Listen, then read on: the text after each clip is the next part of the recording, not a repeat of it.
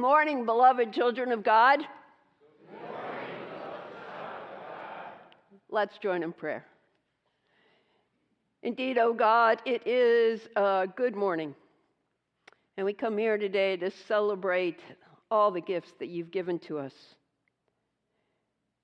We pray, O God, that you might open our hearts and minds as the word is read, and as the word is spoken and heard, that we might go forth as indeed your beloved, alive and ready to be your disciples. For we pray in Christ's name, amen. Now, I grew up in the 50s. It's when I was a little kid. And you can remember back then, if you were alive back then, the good old days of Ozzie and Harriet.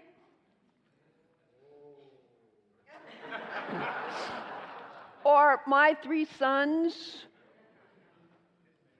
You know those. Leave It to Beaver. Well, in each one of those households, everything was perfect. And I also had a mother who was an interior designer before I was born. And so everything in our household was perfect, at least to what they could afford at that point in time. Everything had its place, and everything was neat and tidy. When I was married, it was assumed that I too would be able to do that. That I would have the perfect house, nicely decorated, everything in its place, plus I would have well-prepared, well-balanced, and exquisitely served on a beautiful table, and that my children would be immaculate,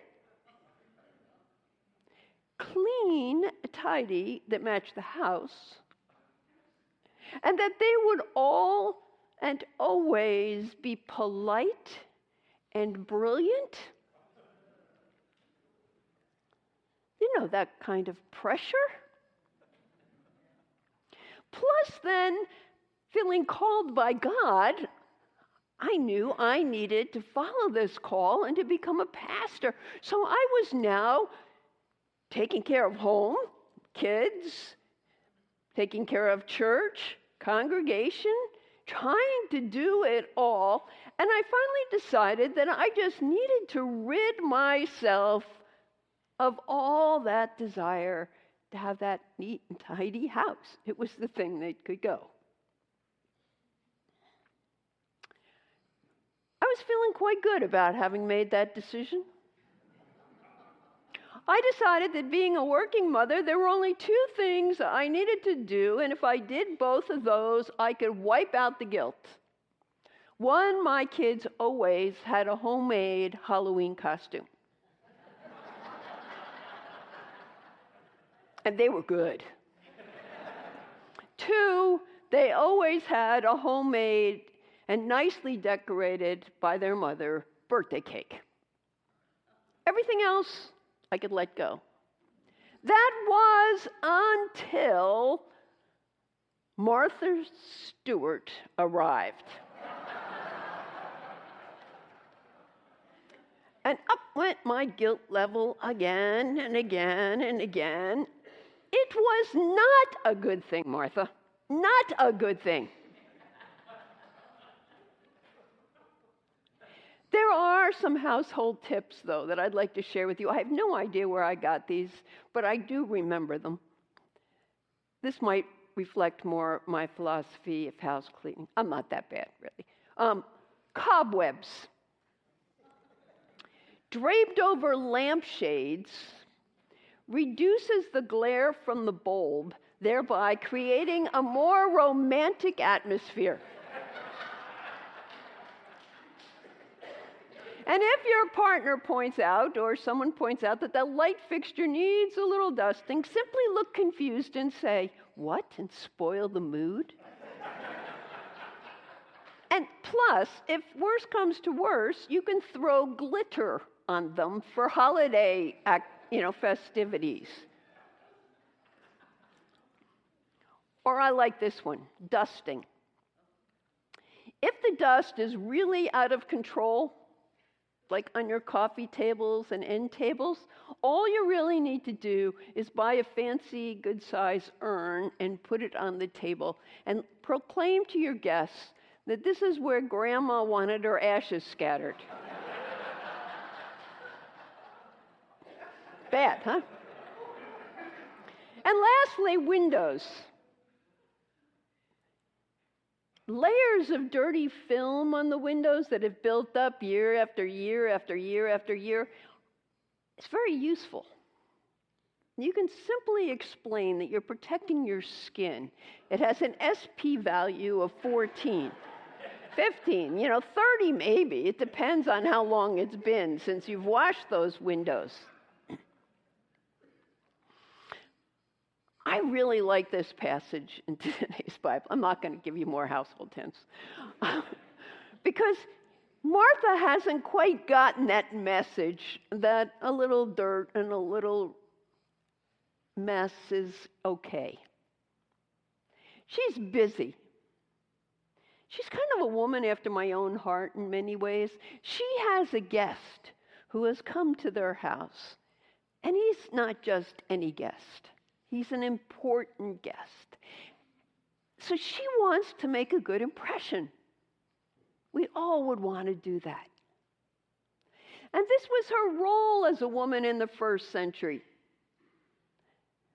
Mostly her primary role as a woman in the first century. She wanted to make sure that the table was set, the house was clean, there was a meal to prepare, a special meal given the guest, drinks set before him, and ultimately she had to clean up. There were dishes to be done. She knows. I think she probably would have loved to sit with Jesus. But that wasn't her spot. That wasn't her role. She needed to do things. Now, you've all had company for dinner. Do you ever have special company and you want to make a good impression? Right? You go out of your way. You want to execute a meal that's worth remembering. The person will want to come back, want to be your friend. Being a hostess with the mostess is not easy. It's hard work. I also know, though, that there are Marthas here in your midst.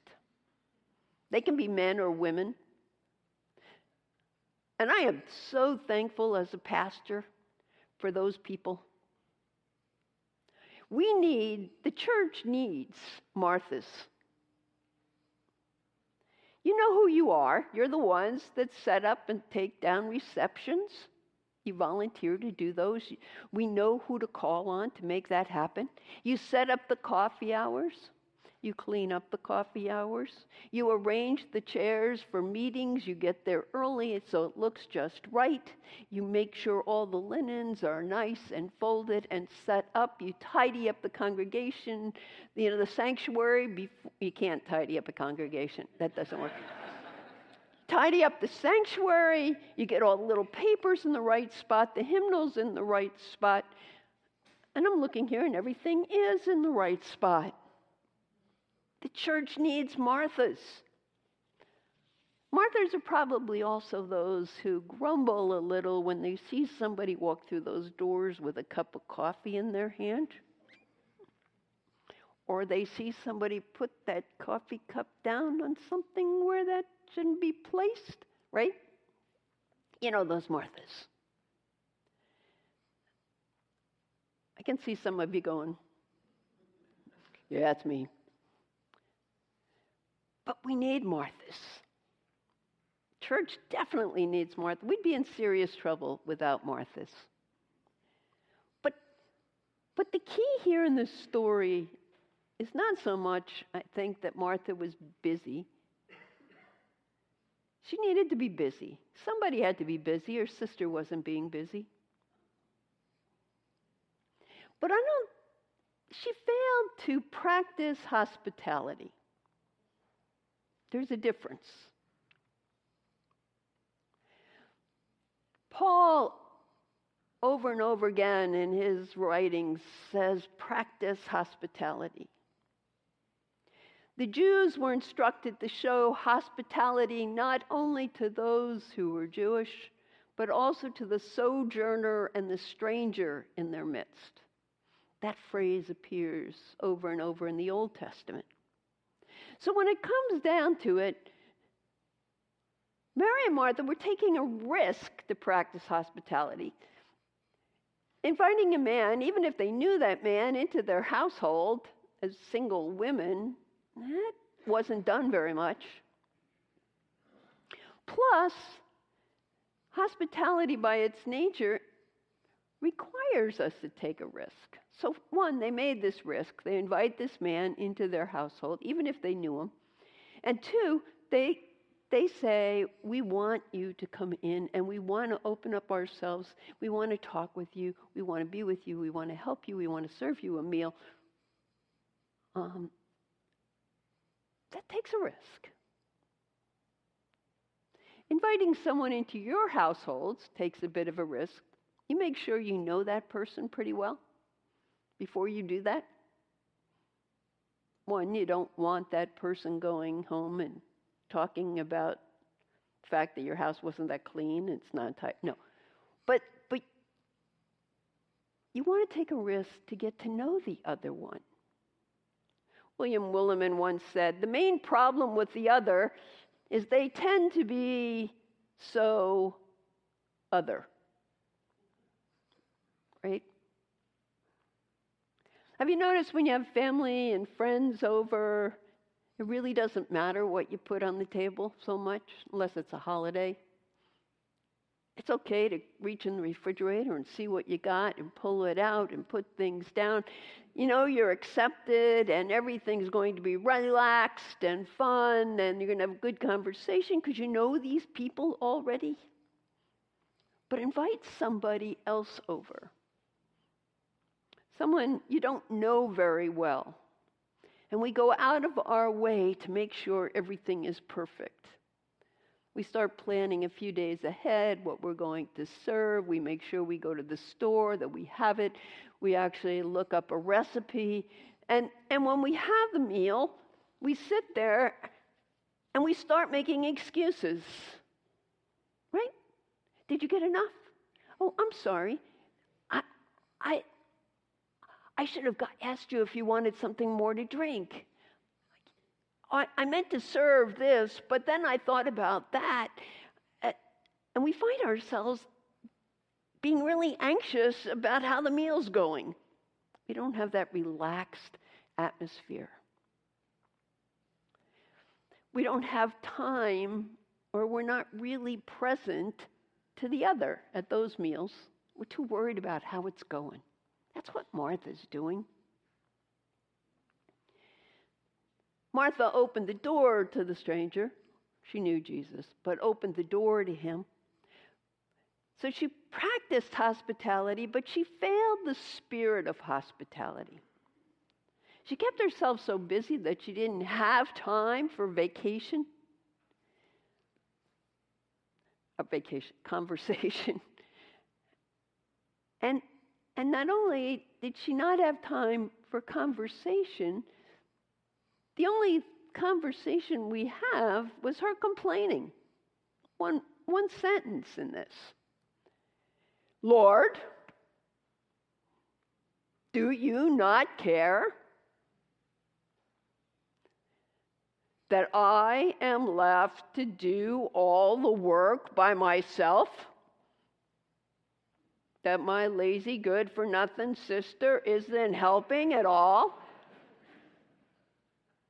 She's just sitting there. Don't you see this? I've never heard expressions like that in the church. Have you? How come I'm doing all the work? They're not doing anything. How come we can't get... That's another sermon.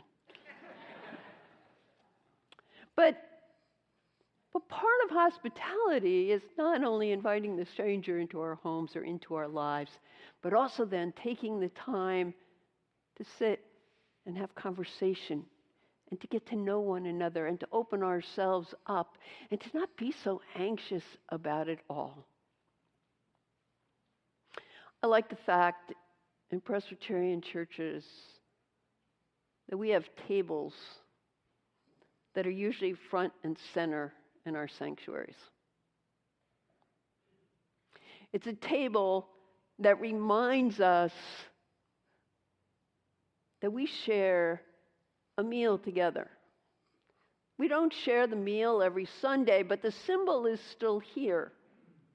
That we can gather around this table with one another and we get to know one another in so doing.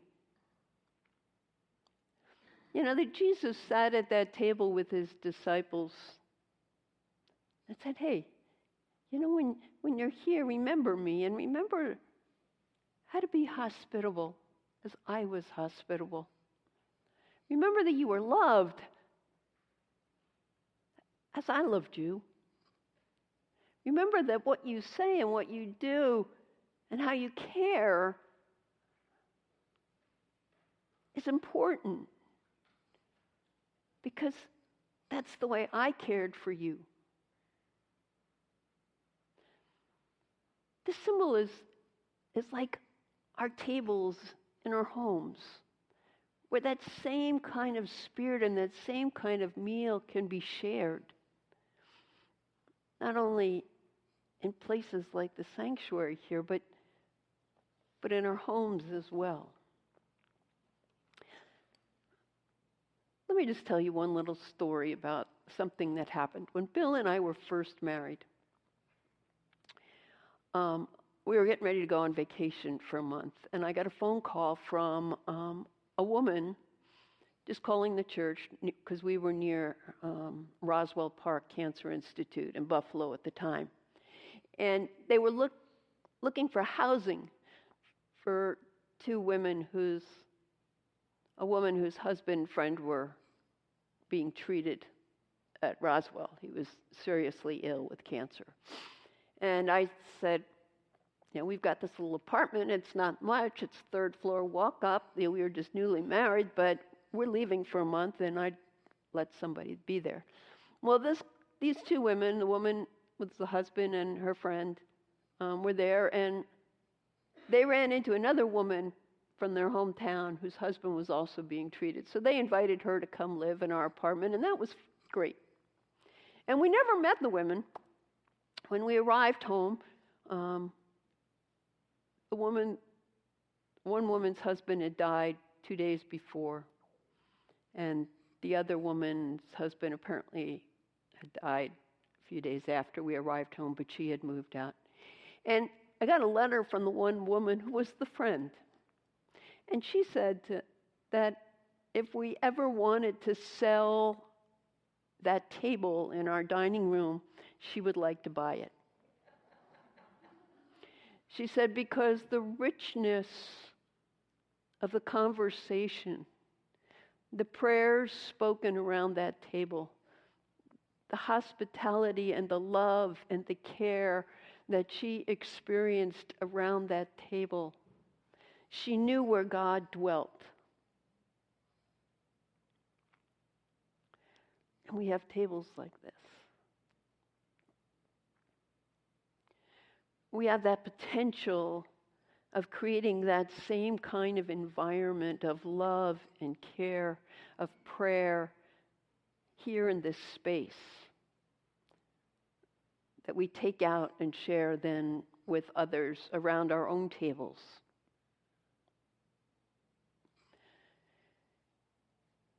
It's a place to come and listen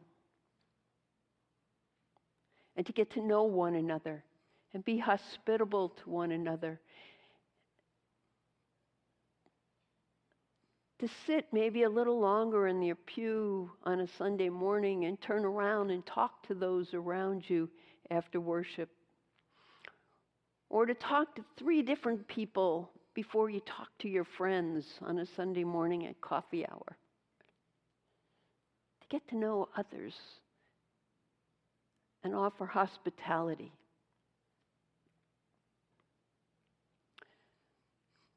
Just one other little thing. A further thought about this story. How hospitable are we to God in this place?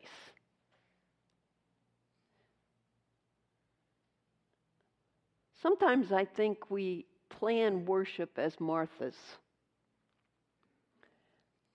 Sing, pray, read, listen, sing, pray, listen, read, do, and it's so busy that we don't stop and wait and listen to what God might be saying to us. If we stay busy enough, we don't have to hear. We don't have to sit and be quiet, right? And think. Just a thought. Not easy to be a good host, to practice hospitality, to allow ourselves to be open to the presence of God, and not only the presence of God, but the presence of the Spirit of God in each one of us. We like to make lots of jokes about poor Martha. But it's so easy to do that because I think deep down inside, we know Martha. And she lives within each of us.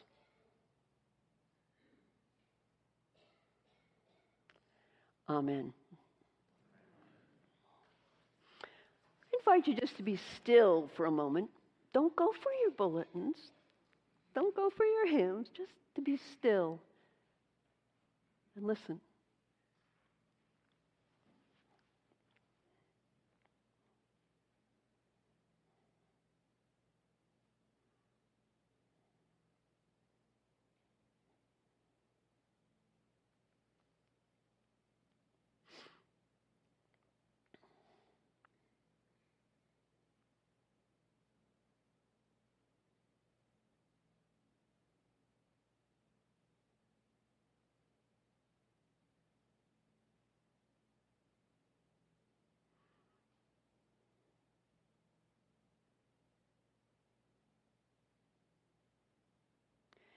Help us, O God, to find ways to be more hospitable to you. Help us, O God, to find ways to be more hospitable to one another.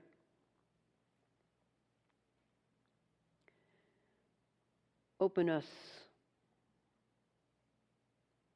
calm us, chase the busyness away, that we might hear. Amen.